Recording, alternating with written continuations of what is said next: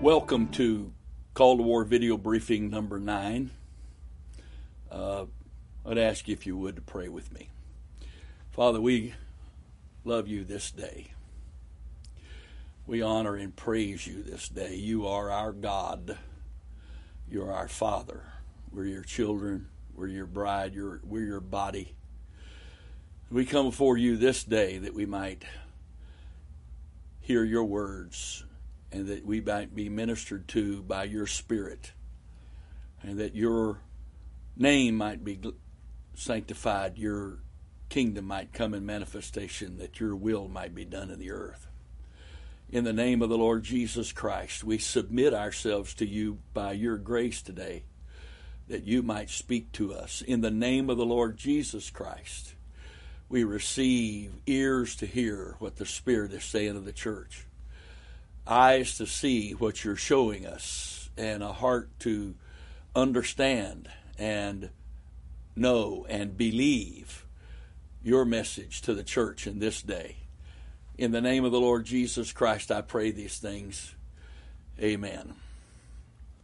I welcome you again to Call to War video briefing number 9. This is, or will be when we get into it, part 5 of the series on kingdom praying, and we're going to continue with the last lesson on the power of exercised authority. But before then, I would like to just very briefly, for those that just might be tuning in for their very first time to a video briefing, this is video briefing number 9. Of course, that implies that there were 8 previous ones. And what this is all about is, on March the 29th of this year, the Lord gave me a very specific direction.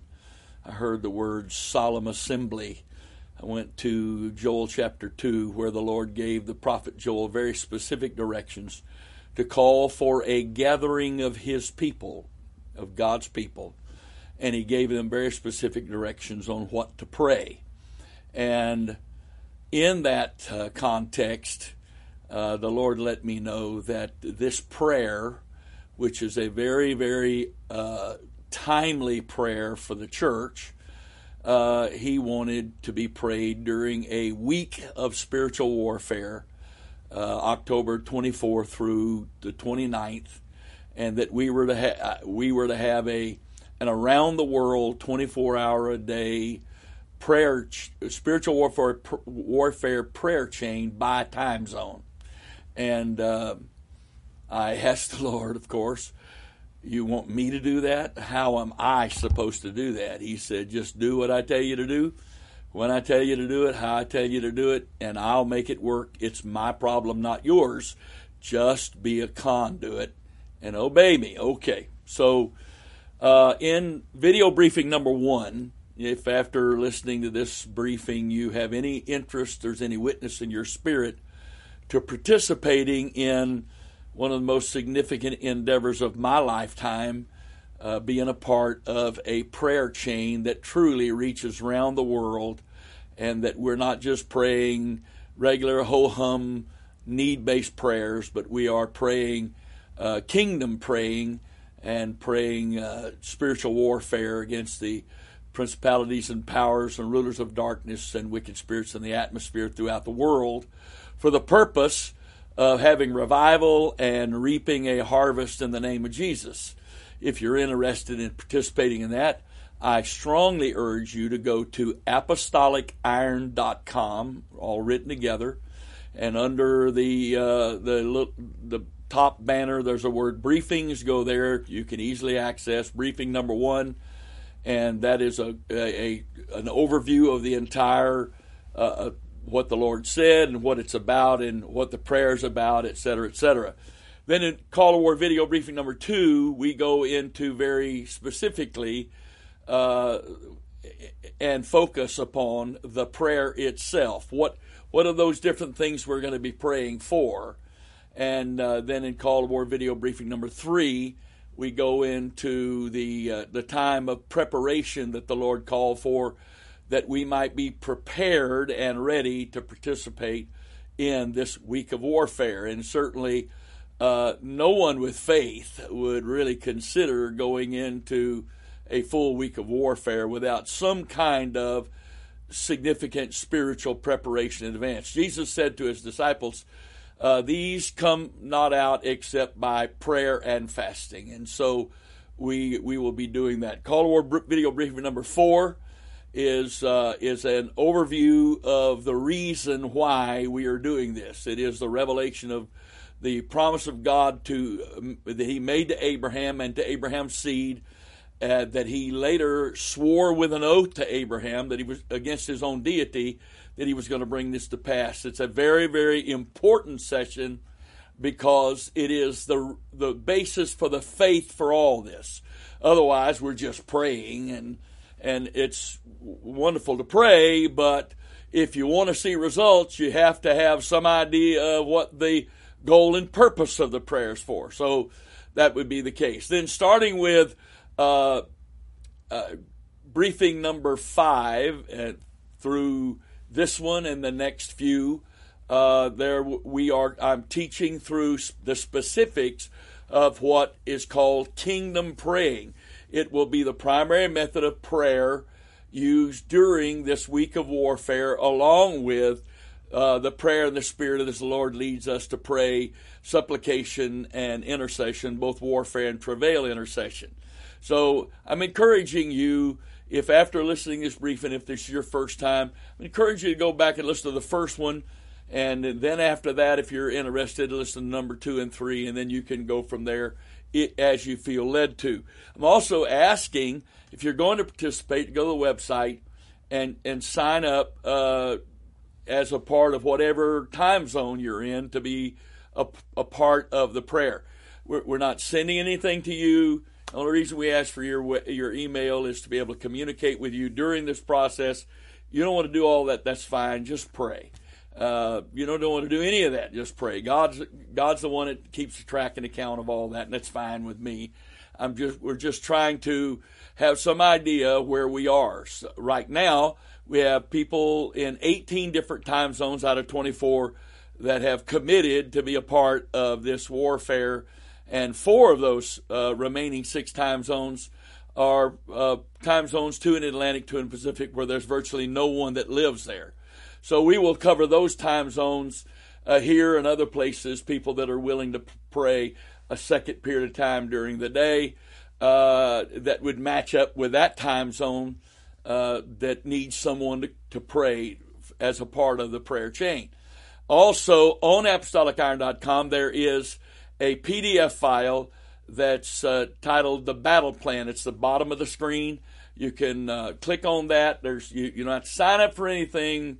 We have no way of tracking that you've done that. You sign that up, you download that, and there you have all of this in writing so you can follow along at your own pace and make sure that you heard what you heard and understand what you heard, and then you'll be able to pray and make your plans as to how you personally will participate or how your church will participate. There are many churches throughout the world who have committed to stream into their building in their time zone the archived call to war session, prayer session during that week of warfare, and to pray along with us as directed prayer. You don't have to do that. That's not a problem. You can pray anytime, preferably as a part of the prayer chain from 7 to 10.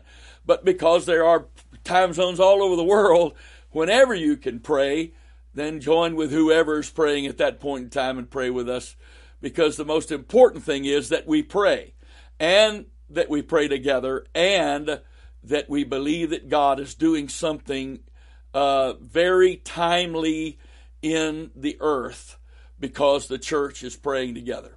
So that's basically the overview of that. God bless you. I hope that gives you some idea what this is about and what we mean by call to war. We're not calling for warfare against governments, against religions, against humans.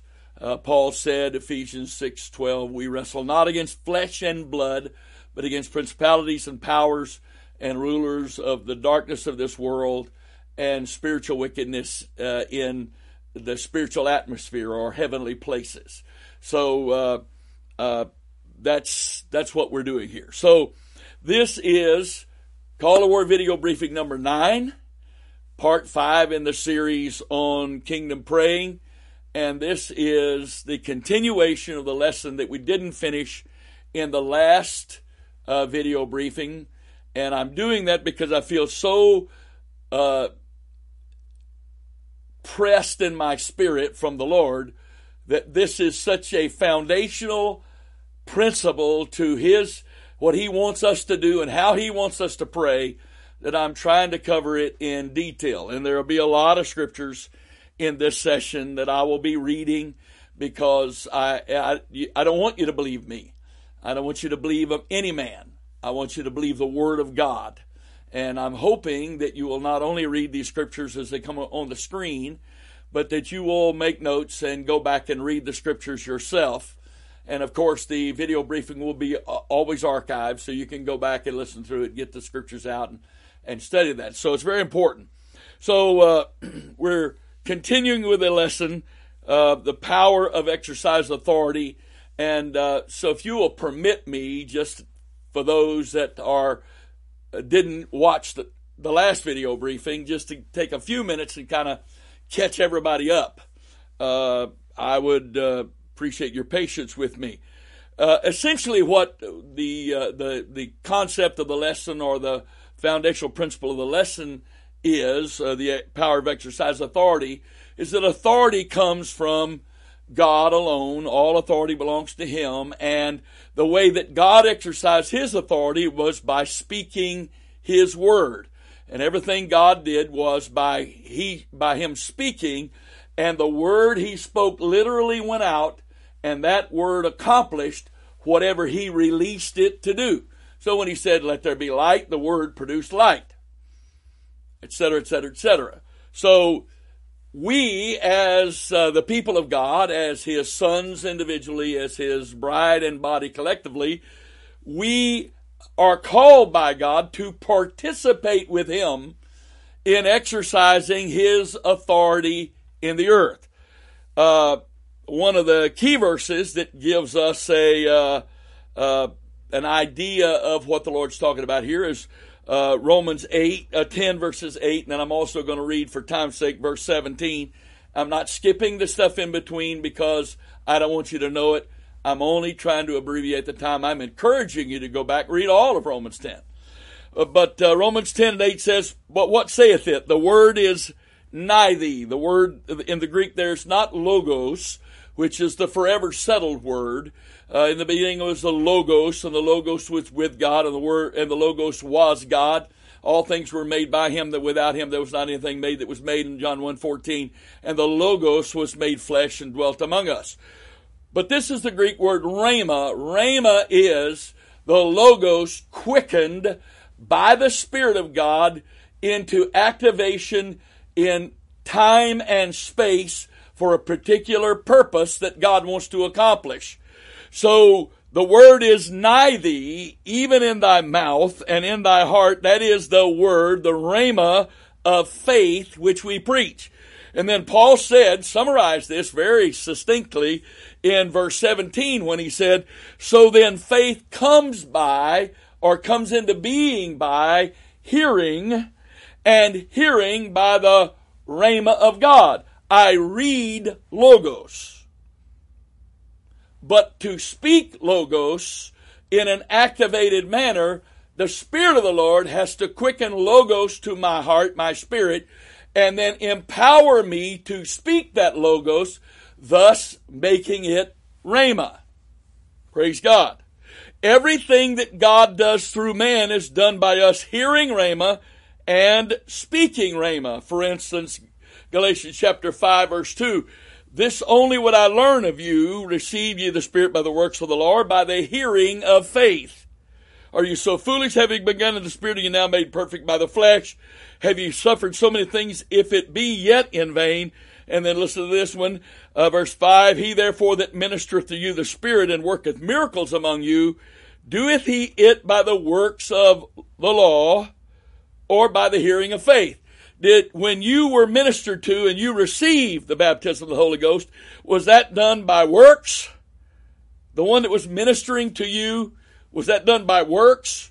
Or was someone speaking Rhema and you heard and believed Rhema, and that opened the door, made it possible for you to receive the Spirit? And he said, and he that minister you the Spirit and worketh miracles among you. How does he do it? According to Paul, by the hearing of faith. Not by some special power that he has nobody else has, but because he's learned to hear the voice of God and respond to the voice of God. What is that called according to Scripture? That's called the spirit of faith. According to Paul, 2 Corinthians chapter 4, verse 12. So then death worketh in us, but life in you, verse 13. We having the same spirit of faith, according as it is written, I believed, and therefore have I spoken. We also believe, and therefore speak. Faith and speaking Rhema cannot be separated. I don't believe because of what's in my heart. That's the first step of faith. I haven't believed what's in my heart till I speak what's in my heart. It's like electricity. There's got to be a closed circuit. There's a positive flow and a negative flow closing the circuit. So when God flows into me with Rhema, that Rhema is not activated and allowed to work until I do what God does, and he empowers me to do what he does, which is speak the Rhema. Praise God. This is demonstrated, and I talked about this in some detail in the last part of the original first part of this lesson, where in Matthew chapter 8, verse 8, a centurion, a Roman army officer who was kind to the people of God in Jerusalem, had a servant that was sick, and he came to Jesus for his servant to be healed. Jesus said, I'll come to your house. And the centurion answered and said, Lord, I'm not worthy that thou shouldest come under my roof, but speak the word only, and my servant shall be healed. For I am a man under authority, having soldiers under me, and I say to this man, go, and he goeth, to another, come, and he cometh, and to my servant, do this, and he doeth it. So the centurion says, I exercise my authority, not by putting a man in an arm lock and twisting his arm till it's out of joint, the shoulder's out of joint, not by threatening him. If he's submitted to my authority, as I'm submitted to the authority over me, the orders and directions I've been given, I then exercise those by speaking, and all I have to do is say to one, go, and he goes. I say to another, come, and he comes. I say to another, do this, and he does that. Because that's how authority works. So, exercised authority is powerful. Unexercised authority is not really authority at all. Unspoken Rhema is not faith at all. Just because my heart has said, oh, that's God. So what? God expects me to speak his word to activate what he has said to me. Jesus' response to all of this was, I have not found so great faith, no, not in Israel. So Jesus equated the fact that the centurion believed that the spoken word, even in one location with his sick servant in another, would heal that servant. And that a Gentile who was under authority and exercised the authority that was delegated to him and understood the principle, was the reason the man said, you only have to speak the word only. And Jesus equated all that with great faith. Great faith. Great faith. So, Jesus also equated speaking with faith. Mark chapter 11, and I'm going to read very quickly because I covered this also in the last lesson. Mark 11:12 says, on the morrow when they were come from Bethany, he was hungry, and seeing a fig tree far off, having leaves, he came, if haply he might find anything thereon. And when he came to it, he found nothing but leaves, for the time of figs was not yet. And Jesus answered and said unto it, no man eat fruit of thee hereafter forever. He didn't use profanity. He didn't ask God to damn the tree. I didn't speak profanity. I'm saying he did not damn the tree. He just spoke negatively to the tree. And the spoken word accomplished it. God have mercy on those that use the name or the word God and asking him to curse this and that and the other. God have mercy on them, because that's exactly what's happening. Because everything you speak to him to damn, he's doing it. Pretty stupid, isn't it? The spoken word is very powerful. But some who are so foolish take it so lightly. Mark chapter 11, verse 20, God in the morning as they passed by, they saw the fig tree dried up from the roots. Peter, calling remembered, saith unto him, Master, behold, the fig tree which thou cursest is withered away. Jesus answering saith unto them, Have faith in God. That's his response to Peter saying, you know that fig tree you spoke to and said you're not going to anything ever eat on it ever again is now withered away? Jesus answering, responding to what Peter said. He didn't just ignore what Peter said and going off the wall in some other direction. This is Jesus' response to what Peter said about him speaking to the fig tree and the fig tree being dead. Have faith in God. For verily or truly, I say unto you, that whosoever shall say to this mountain, Be thou removed, be thou cast in the sea, and shall not doubt in his heart, but shall believe that those things which he saith shall come to pass, he shall have whatsoever he saith. Therefore I say unto you, what things soever ye desire, when ye pray, believe that ye receive them, and ye shall have them. Now, the Greek word translated desire there in verse 24 is the same word translated ask in other places. Now, this is really a curious thing, and it's easy to demonstrate or to confirm or prove me wrong what I'm about to say. The basis of prayer in the Old Testament was asking. The basis of prayer in the Gospels was asking. Just count how many times Jesus told us to ask in the Gospels. But now, go to the epistles, which are written to the church. Romans through Jude, and then also the book of Revelation. Count how many times there we're told to ask. Not very many. Well, what's the big difference? Because before man received the indwelling of the divine nature, the baptism of the Holy Ghost, he had to ask God. But after receiving the Spirit of God, therefore receiving the Spirit of faith, what I ask for or receive is a rhema, and then I speak the rhema for it to come to pass. So if someone is sick in the Old Testament, I say, oh God, would you heal this person? But in the New Testament, after the day of Pentecost, you won't ever find any of the apostles ever praying, oh God, heal this sick person. Peter said to the lame man at the gate, such as I have, give I unto thee. In the name of Jesus Christ of Nazareth, rise up and walk. There was no asking there. That was a command.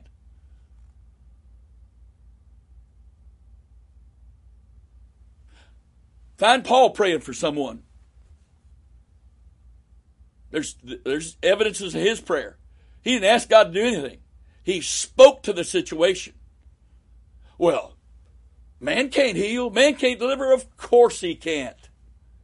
But a son of God, someone who's a part of the body of Christ, can receive communication from the head of that body, from the Father, and speak what the Father's given them to say, and the Father will work.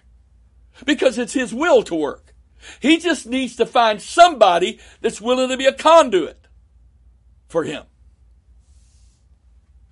That's why it says in 1 John 3 verse 18, my little children, let us not love in word, neither in tongue, but in deed and in truth.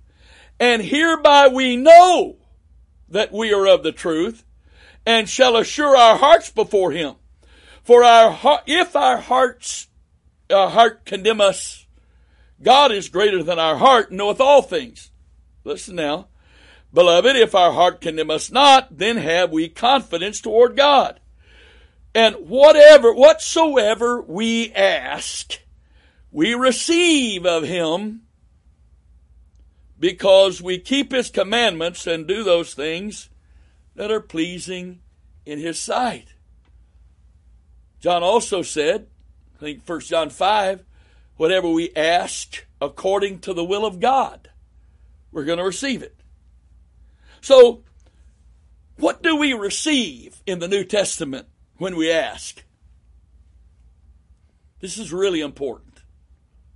When I'm asking for God to do something, Lord, if it's your will, I'm asking you to do this.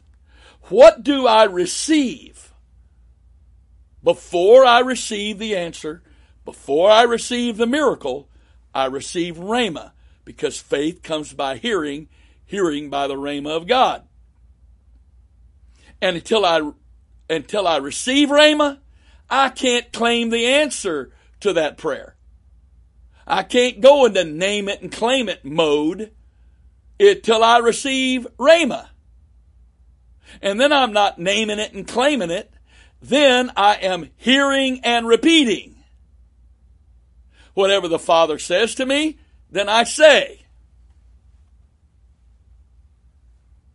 In the New Testament context, when we ask in the will of God, we receive rhema, which then is spoken in faith by the Spirit of faith in order for that to come to pass.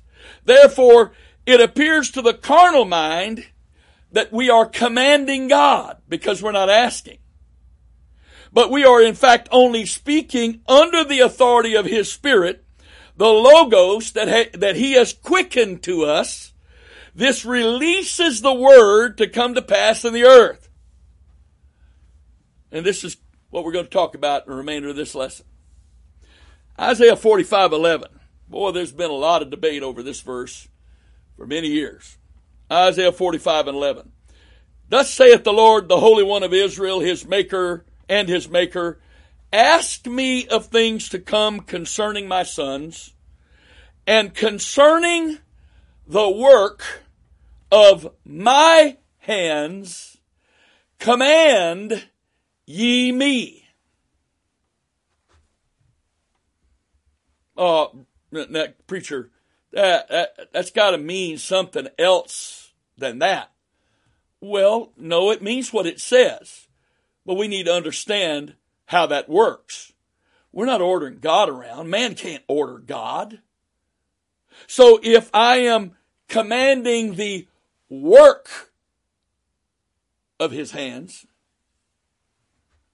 I must first receive rhema, that is the revelation of the will of God and the indication that's what God wants to do. So when I exercise faith in God, have faith in God, Jesus said in Mark 11:22, if you say unto this mountain, be thou removed, be thou cast into the sea. Well, how do I know I can say to this mountain, be thou cast into the sea? Because I have heard rhema by faith in my spirit, and I'm now speaking to the mountain that God has initiated that I speak to.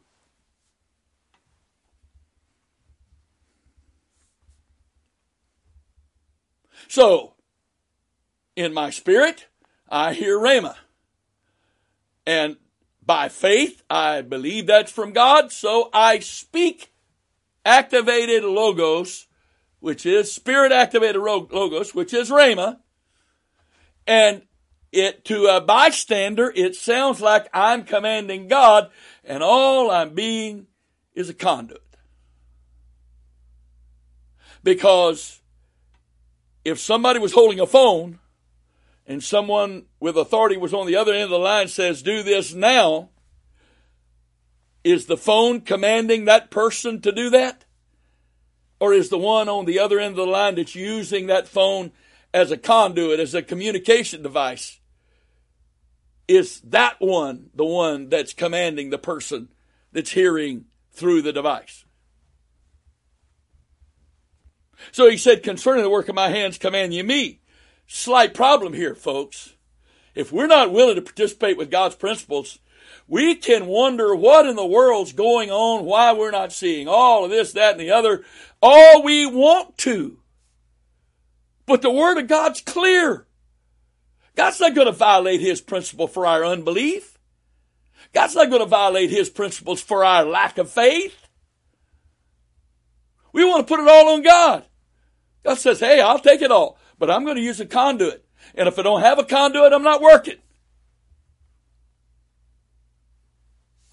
Next verse, Isaiah 45:12 says, I have made the earth and created man upon it. I, even my hands, have stretched out the heavens, and all their hosts have I commanded. Yes, I'm part of God's creation. I can't order around the Creator. But the Creator has a right to expect His creation to respond to His instructions, and at the very least be a conduit for His instructions. The head of the body that's already sitting on the throne of the heavens has a right to expect the body to obey the communication from the head and do the work on the earth that needs to be done. The head is in heaven, connected to the body spiritually. But the head's not doing the work except through the body. And if the body's not willing to cooperate with the head and nothing takes place, is that God's fault? Word of God's true. Can't pass away. If I follow what the Word of God says, stuff has to happen. When I spend time with the Lord, submit myself to Him totally, become His conduit, become sensitive to His Spirit, I hear what He says, I believe that's from God, I speak that, God works. Who gets the credit for that? If somebody called me right now and said, oh, Brother Ryan, the Lord just spoke to me to give you $1 million.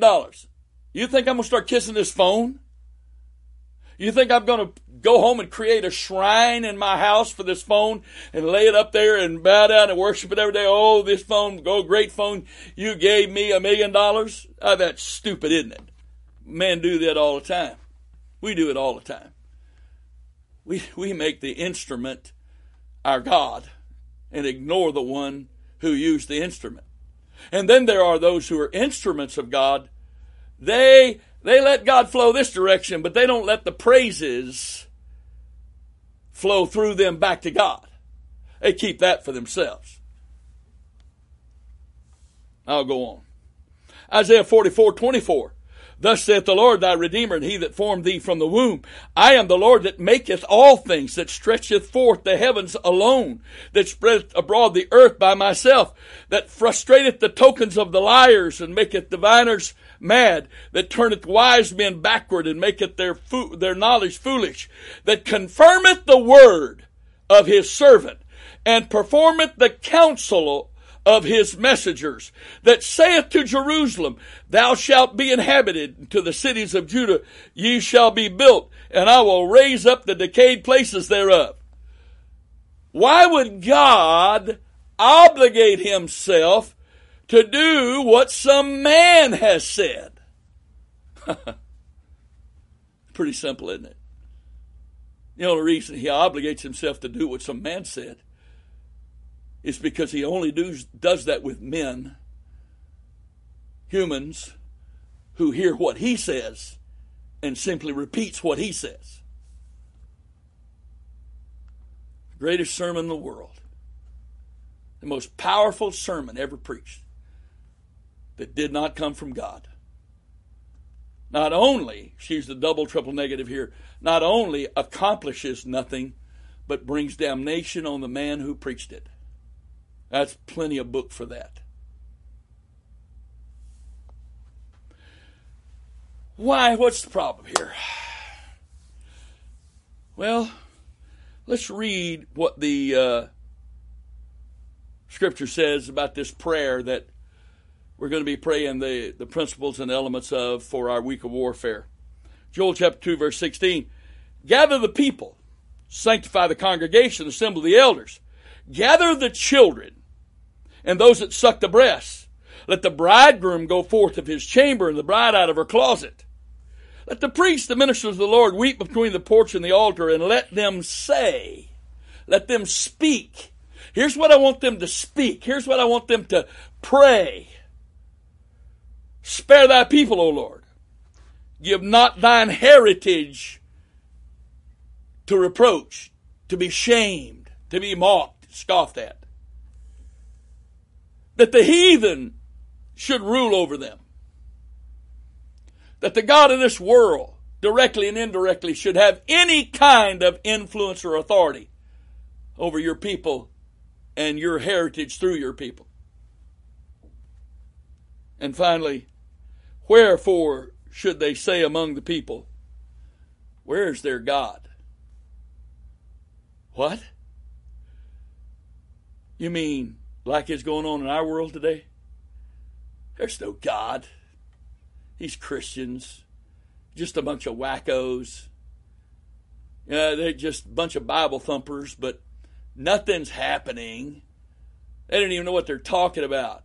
It's just a bunch of sanctimonious, self-righteous condemners of our lifestyle. There's nothing backing them up. Well, here's the problem. The church easily falls into a trap to let something or somebody else do all of the manifesting of God. That way we can hide. We're safe. We can keep our mouth shut. We can avoid persecution. No, we think we can, but hear me right now. God's not going to accept that. You're either going to be willing to speak up and be persecuted, or he's going to reject you. He said, if you're ashamed of me before men, I'm going to be ashamed of you before my Father which is in heaven. You can't explain that one away. So, here's what we rely on. Psalms 19 verse 1. Beautiful stuff. True, it's all true. The heavens declare the glory of God, and the firmament showeth forth his handiwork. Day unto day uttereth speech, night unto night showeth knowledge. There is no speech nor language where their voice is not heard. Their line is gone forth throughout all the earth, and their words to the end of the earth. In them hath he set a tabernacle for the sun, which is as a bridegroom coming out of his chamber, and rejoiceth as a strong man to run a race. His going forth is from the end of heaven, and his circuit unto the ends of the earth, and there is nothing hid from the heat thereof. Awesome! Do I believe this? I believe every bit of this. It's beautiful. This is awesome. How's it working? How is it working? I said, how's it working? Man is all giving themselves over to God and falling at God's feet because the heavens declare the glory of God and the firmament showeth forth his handiwork. Oh, that's true, but man doesn't believe it. What's man's response? Romans chapter 1, verse 18. For the wrath of God is revealed from heaven against all unrighteousness and ungodliness of men who hold, in the Greek word there, suppress the truth in unrighteousness. Because that which may be known of God is manifest in them, for God hath showed it unto them. For the invisible things of him from the creation of the world are clearly seen, being understood by the things that are made, even his eternal power and Godhead, so that they are without excuse, because when they knew God, they glorified him not as God, neither were thankful, but became vain in their imaginations, and their foolish heart was darkened. And if you continue reading in the book of Romans, you'll see how far man got when the only word that was preached to man was from the heavens and the firmament. Not working, is it? Is it true? Every bit of it's true. And here's the problem, and it's a sad thing, but it's true. No man will stand before God and say, I didn't believe you existed, because no honest-hearted, objective individual could look at all of nature and creation and deny the existence of God. Oh, they do, but they only do that for their own lust's sake. They just need, they've got to convince themselves there's no accountability so they can live any way they want to. But no baby's born like that. People have to be taught to not believe in God, because every child is born with some kind of awareness of the one who brought them into existence and put life in them. But men teach children to not believe. So the heavens declare all of this, and it's all true, but the problem is we don't follow it. We don't believe it. In fact, we deny it fully. So if the heavens declaring the glory of God and the firmament showeth forth his handiwork is not God's ultimate plan, because he knew it wasn't going to work, his word says he knew it wasn't going to work, then what is God's ultimate plan? Let's try Ephesians 3, verse 20. Now unto him that is able to do exceeding abundantly above all that we ask or think, according to the power that worketh in us, unto him be glory in the church by Christ Jesus, throughout all ages, world without end. Amen. This word glory, which is the translation of the Greek word doxa, D-O-X-A, the English equivalent letters, D-O-X-A, depending on context, can mean several different things, but in reference to God and his glory, the scholars I've read after have said that it means the self-manifestation and the self-revelation of God. So the glory of God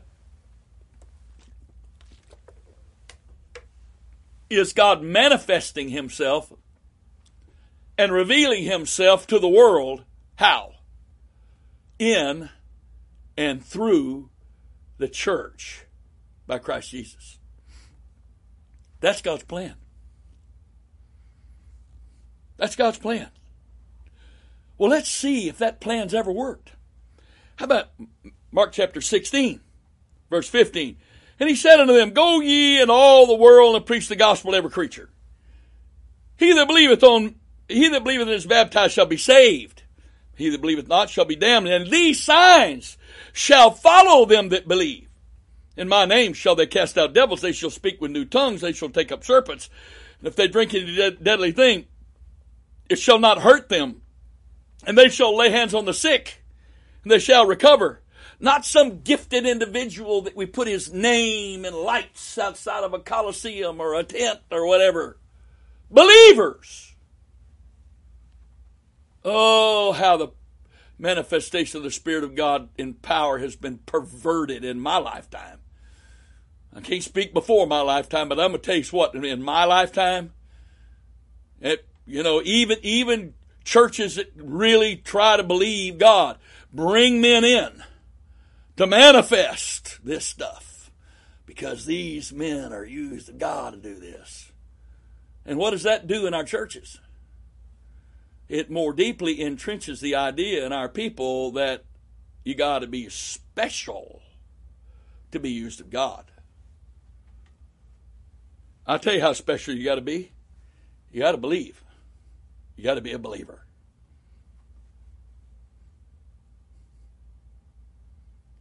That's special, all right. It's special. That's special. Because that's really different than unbelievers. But that's where the Lord draws the line. Not between believers who aren't special and the special few believers. God have mercy on us. Some are sincere and honest-hearted and humble and all of that, and some, I'll tell you what they do. They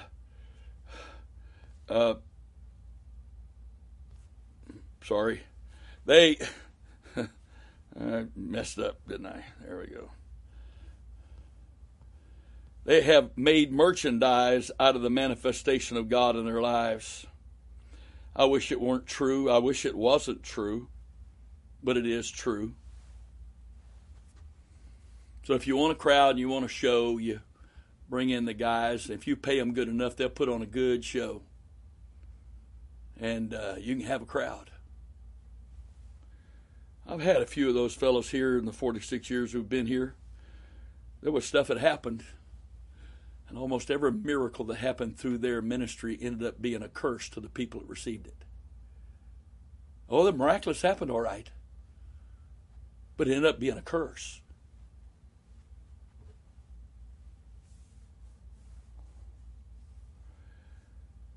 Oh, Jesus. Sorry, I'm getting there. So, these signs shall follow them that believe in my name. They shall cast out devils. They shall speak with new tongues. They shall take up serpents. If they drink any deadly thing, it shall not hurt them. They shall lay hands on the sick, and they shall recover. So then, after the Lord had spoken of them, he was received up into heaven and sat on the right hand of God. And they went forth. Oh, wait just a minute.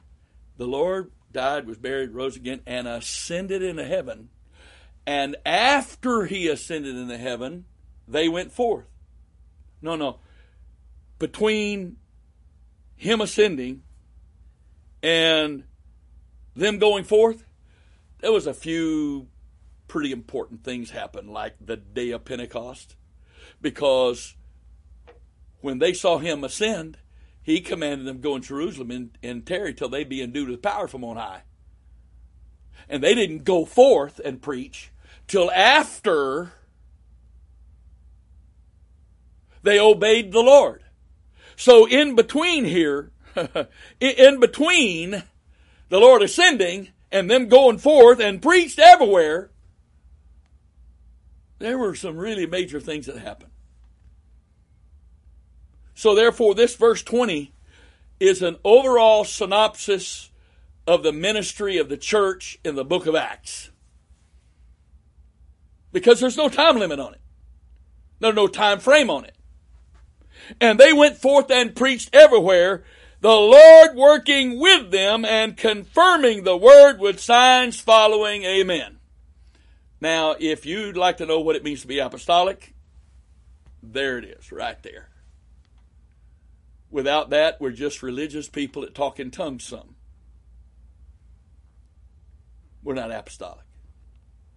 Well, why? What's wrong? Why aren't we seeing things happen? Because we're asking for stuff rather than getting close to the Lord, being surrendered to God, being committed to him, and becoming his conduit so that he can operate the spirit of faith through us. And his spirit-quickened logos spoken into the earth as Rhema and working powerfully. Now unto him that is able to do exceeding abundantly, to do, not say. Say is the vehicle. The goal is the doing. Now him that is able to do exceeding abundantly above all that we can ask or think, according to the power that worketh in us. The Greek word power there is dunamis, which speaks primarily of inherent power or potential power. It's resident, but it's not activated. Dunamis has to be activated to work. And the Greek word translated according to the power that worketh in us is some form of the Greek word energeo, which means to activate, to cause to be operative. And when power is activated and used because the people of God hear Rhema and speak it into the earth, then God can manifest himself in the earth through the church. They went forth everywhere. They went forth, preached everywhere, and the Lord working with them and confirming the word with signs following. Well, let's read a little bit more and see if this really happened. Acts chapter 4, verse 24. And when they heard that, they lifted up their voice to God with one accord and said, Lord, thou art God, which hast made heaven and earth and the sea and all that in them is, who by the mouth of thy servant David hath said, why did the heathen rage, the people imagine vain things? The kings of the earth stood up, and the rulers were gathered together against the Lord and against his Christ. For of a truth against thy holy child Jesus, whom thou hast anointed, both Herod and Pontius Pilate with the Gentiles and the people of Israel were gathered together, for to do whatsoever thy hand and thy counsel determined before to be done. Oh, poor Jesus was crucified exactly according to the plan of God. It was horrible. Yes, it was horrible. What they did to him, they're accountable for, because the Lord didn't make them do anything. And they're accountable for the decisions they made and what they did to the man Christ Jesus. It was horrible. But none of it happened without his permission, because it fulfilled his plan in the earth. That's why the Bible says if the princes of this world had known, they would not have crucified the Lord of glory. They didn't know. They thought they were winning this great victory. And the pride and the ego and the iniquity of their hearts thought this was the opportunity to do away with him once and for all. And so because they were blinded by their own pride, their own iniquity, their own agenda, even though some of them claimed to be people of God, what happened? He was crucified. For 3 days, hell had a party. But then there was the big oops. He didn't understand right at that first how bad he blew it.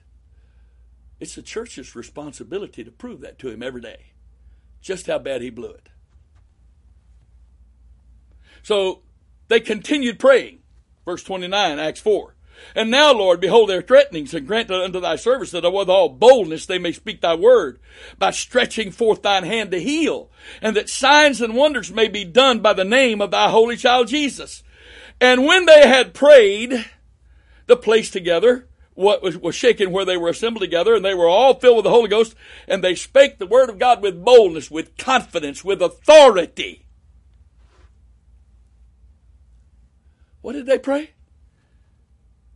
Grant unto thy servants that with all boldness they may speak thy word. Not ask for something. Hear, repeat. Hear, repeat. By stretching forth thine hand to heal, and that signs and wonders may be done by the name of thy holy child Jesus. By the name of Jesus. Well, how did this lame man that's been at this gate all these years, how did he get healed? Well, if you're asking by what name or power, Peter said, this man stands here before you whole, know this, that by the name of Jesus, this man's whole. Because it was his name, through faith in his name, that made this man whole.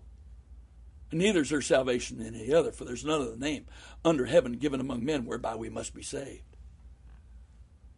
Would he have had a chance to preach that? And there be any credibility with anybody with that? Without the miracle? No, without the miracle, it's just words. Just our opinion. Just our opinion. That's what the world says. It's just your opinion. And we don't even agree with your opinion. We think you're horrible people to have that opinion. We don't agree with it. Because we preach an unconfirmed word for the most part. Oh, but the Bible's already finished. Yes, the Bible's already finished. Thank God for that. That's wonderful. I'm so happy. I love the Word of God, and I love to study the Word of God. But the Word of God is alive, Hebrews 4:12 says. It's quick. It's alive. It's not a dead word. The Bible is not a museum of what God used to do. I'm going to say that again. The Bible is not a history book of what God used to do. The Bible is an account of the unchanging God who is the I am, and everywhere present, every time present, then, now, and in the future. And there's nothing He's done He's not willing to do today. If He could just find somebody He could use that would believe Him enough to speak what He tells them to say. Jesus, help us. Jesus, help us. And it said, verse 31, and when they had prayed, the place was shaken where they were assembled together, and they were all filled with the Holy Ghost, and they spake the word of God with boldness. Well, did anything happen because of that? Next chapter, chapter 5, verse 11, and great fear came upon all the church, and upon as many as heard these things. And by the hands of the apostles were many signs and wonders wrought among the people. And they were all with one accord in Solomon's porch, and the rest durst no man join himself to them, but the people magnified them. And believers were the more added to the church, to the Lord, multitudes, both men and women. Why? Because they preached a confirmed word. Acts 14:3. Long time, therefore, abode they speaking boldly in the Lord, which gave testimony unto the word of his grace, and granted signs and wonders to be done by their hands. So they preached boldly, gave testimony unto the word of grace, and the Lord confirmed that word by granting signs and wonders to be done by their hands. Or literally, by their spoken word. They might have laid hands on people, but it wasn't their hands that did it. It was spoken word. It was the rhema released by the spirit of faith. Somebody became a conduit. They heard what God said. They spoke that. God worked. How about Acts 14:8? And there was a certain man at Lystra, impotent in his feet, being a cripple from his mother's womb, who never had walked. The same heard Paul speak, who steadfastly beholding him, and perceiving that he had faith to be healed, said with a loud voice, "Oh God, heal this man who's got faith to be healed." Well, if you're looking on the screen, you see that's not what the verse says. That's the way we do it. That's the common way that the believers pray today. Oh God, heal this man. It's not what the Apostle Paul did, and it's not what the early church was taught. It's not what we're taught to do by God. We're taught to do that by culture. We're taught to do that by example, but we're not taught to do that by the Word of God. Paul said with a loud voice, "Stand up right on thy feet." Oh my, he didn't even say, "In the name of Jesus." And he leaped and walked. Well, I guess he didn't say it, or I don't know. Doesn't say one way or the other whether he did or not. But does say what he did do. He said, "Stand up right on thy feet." The word stand is in the imperative tense. It's a command. He commanded the man to stand up. That's what Peter said to the lame man at the gate. "Silver, gold I have I none, but such as I have give I thee. In the name of Jesus Christ of Nazareth, rise up. Get up." Not, do you feel like getting up? Are you feeling anything? No, get up and walk. Romans 15, verse 18.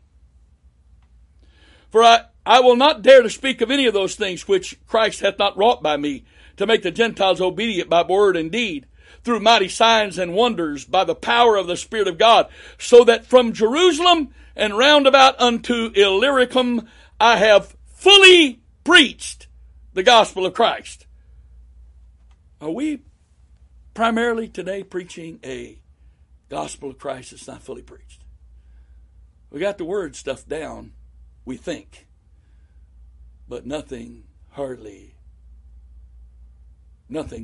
happens, or rarely ever happens. 1 Corinthians chapter 2, verse 1, "I, brethren," 1 Corinthians 2, chapter 1, "And I, brethren, when I came to you, came not with excellency of speech or of wisdom, declaring unto you the testimony of God. For I determined not to know anything among you save Jesus Christ and Him crucified. And I was with you in weakness and in fear and much trembling. And my speech and my preaching was not with enticing words of man's wisdom, but in demonstration of the Spirit and of power, that your faith should not stand in the wisdom of men, but in the power of God." Oh, in my lifetime, let me tell you what. I've heard preacher after preacher rail against people that are being used in the gifts of the Spirit, and how much they abuse those things. Did you read? You hear what Paul said? Paul wasn't concerned about somebody abusing the gifts of the Spirit or the authority of God. He was concerned about those that were abusing the word that they preached without power, because they preached without power and pointed people to themselves. Because no miracle can truly happen through an individual that's seeking for their own glory. Oh, there may be a little element of there why God deals with us, because He's so kind and gracious. Let me tell you something. When we cross that line, we can operate the gift, but it won't be by the Spirit of God. But how many people, how many preachers around this world stand in the pulpit, preach an unconfirmed word, get their pats on the back? Oh, Pastor, that was such a wonderful message. Go preach a conference somewhere. Whoa, we've never heard preaching like that in our lives. What happened? We heard a good sermon that we can't even remember the text and the title 24 hours later, but we remember how awesome it was. Why? Because it didn't come from God. You don't forget a rhema from God very easily. You just don't. So Paul's whole concept of preaching was exactly the opposite of the norm today. And we wonder why we have to come up with gimmicks to get a crowd, to build our crowd, because we're sure not building a church. Brother Kenneth Haney said many years ago, a crowd's not a church. Truer words were never spoken. A crowd's not a church. I could care less how big your crowd is. I'm not impressed by that at all. I want to know how big your God is. That's what matters, you see. How big's your God? Are you speaking a word God confirms? Or are you just drawing people away to have confidence in you rather than the Word of God? I got to go on here. Hebrews chapter 2, verse 3, how shall we escape if we neglect so great salvation, which at first began to be spoken by the Lord, and was confirmed unto us by them that heard him? God also bearing them witness, both with signs and wonders, and with divers miracles, and gifts of the Holy Ghost, according to his own will. That word gifts there means distributions of the Holy Ghost, not giving gifts of the Spirit, but outpourings of the Holy Ghost. So the Lord bore witness to the gospel. He confirmed the word preached by signs and wonders and diverse miracles and outpourings of the Holy Ghost. Oh, Jesus. What's going to happen? I'm going to tell you what the Word of God says is going to happen. God is going to manifest himself in the earth through the manifestation of the sons of God, even as he did at the end of the Old Testament through the Son of God. The Old Testament was concluded by 3 years of the most amazing ministry there's ever been, as God ministered and manifested himself through the Son of God. But we, in the last days of this covenant, this testament, it doesn't look like much is happening right now. Neither did it with Jesus either. He worked into a carpenter shop till he was 30 years old. Nazareth, the town he was living and working in, had no clue he was the coming Messiah.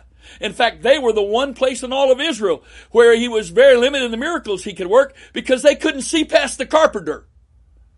All they could see was the carpenter. They couldn't see the Messiah. Even with the miracles that they saw when they were some other places, and the words they heard then, all they saw was the carpenter. They never saw the Messiah.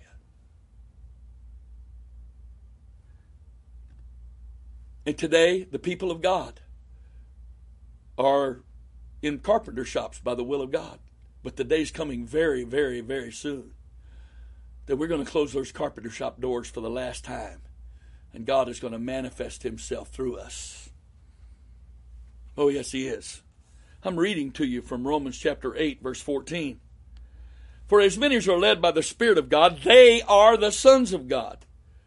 For ye have not received the spirit of bondage again to fear, but ye have received the spirit of adoption, whereby we cry, Abba, Father. The Spirit itself beareth witness with our spirit that we are the children of God. And if children, then heirs, heirs of God and joint heirs with Christ. If so be that we suffer with him, that we may also be glorified together. For I reckon that the sufferings of this present time are not worthy to be compared with the glory which shall be revealed in us. For the earnest expectation of the creature waiteth for the manifestation of the sons of God. This earth, creation is groaning, waiting for the manifestation of the sons of God. For the creature was made subject to vanity, not willingly, but by reason of him who hath subjected the same in hope, because the creature itself also shall be delivered from the bondage of corruption into the glorious liberty of the children of God. For we know that the whole creation groaneth, travaileth, and pain together until now. And not only they, but ourselves also, which have the first fruits of the Spirit, even we ourselves groan within ourselves, waiting for the adoption, to wit, the redemption of the body. For we are saved by hope, and hope that is seen is not hope. For what a man seeth, why does he yet hope for? But if we hope for that which we see not, then do we with patience wait for it. Likewise the Spirit also helpeth our infirmities. For we know not what we should pray for as we ought, but the Spirit itself maketh intercession for us with groanings which cannot be uttered. He that searcheth the hearts knoweth what is the mind of the Spirit, because he maketh intercession for us according to the will of God. And we know that all things work together for good to them that love God, and to them who are the called according to his purpose.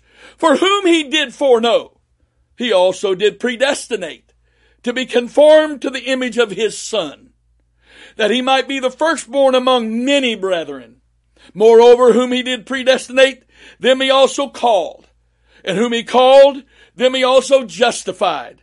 And whom he justified, them he also glorified. Or manifested his glory through. He's not glorifying us for us. He's glorifying himself through us. What shall we then say to these things? If God be for us, who can be against us? He that spared not his own Son, but delivered him up for us all, how shall he not with him also freely give us all things?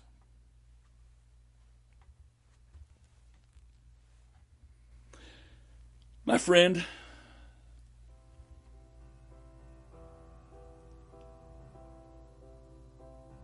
God is doing a work in his church. God is doing a work in us, in every believer that will let him, in every gathering of believers that we call churches that will let him. He's prepared to do a work in the earth. He's prepared to manifest his sons in the earth. I don't have a time on any of this, but I tell you what I feel in my spirit. I believe with all of my heart that this month of October, with our 21 days of prayer, repentance going on around the world, not under the name or banner of any organization or any individual, but just a move of God, a direction of God, a move of the Spirit of God. And when we gather together for prayer, whether the few that are directed to come here to Annapolis come here, or others watch the prayer and pray along with the prayer, either live or archived on their device or streamed live in their church for those that will come and pray, or they just pray when they can, where they can, but they pray when we pray and pray with us. God's going to do something in this earth. God is going to do something in this earth. I have some things to say about that when the time comes, that I believe very strongly in my spirit that God is going to do. It is not time yet. It will be time before the 24th of October. But There will be a video briefing every Saturday all the way through the 22nd of October. If you're a part of this and want to receive direction and instruction from the Lord, and your faith to be built up and inspired, and you want to be challenged to be a part and believe the Word of God, then I encourage you to watch all the Call to War briefings, because there will be no teaching. There will be no instruction in Call to War this year. This is not Call to War seminar. It's Call to War prayer, warfare. We will be praying all week. The only thing said in my language, and that's the only language, other than tongues, the only language I speak is English. The only things that will be said in this church, in our language, our natural language, will be for direction and encouragement's sake, but not instruction. There are 5 years of Call to War video, Call to War seminars archived online if you're interested for additional teaching. I would recommend go from back to front, meaning I'd start with Call to War 2015 and work back as you have time and interest. They're easily accessed either on apostoliciron.com, or the seminars and or the briefings are also easily accessed on YouTube. Go to Apostolic Iron channel, and across the top click playlists, and the videos are all grouped there according to subject, and it's easy to access both the briefings and the seminars. I'm encouraging you to do that. I'm encouraging you, as the Lord moves on your heart and spirit, as you're feeling a move of His Spirit in your heart, I'm encouraging you to participate in that. I'm encouraging you to do it. So thank you for taking your time to watch this. I pray that you have heard the voice of the Lord, felt the Spirit of God, and have felt the witness of the Lord take place in your heart and life, that you would realize this has nothing to do with a man. A man is only a conduit. It's not about me. It's not about my voice. It has nothing to do with all that. It has everything to do with the Lord Jesus Christ only. I am strongly encouraging you, please, to pray and to watch these briefings. Read the battle plan that's available on the apostoliciron.com website, and see what the Lord tells you to do. Just give Him the option. Give Him the option. And if you can't pray with us every day, pray what days you can. Pray when you can. Just let's pray. And let's pray together. But let's not just pray our normal need-based prayers and our hallelujahs and thank you Jesuses and glory to God's. Let's pray biblical prayers of activated authority, kingdom praying. God bless you. Thank you so much for taking your time to watch this.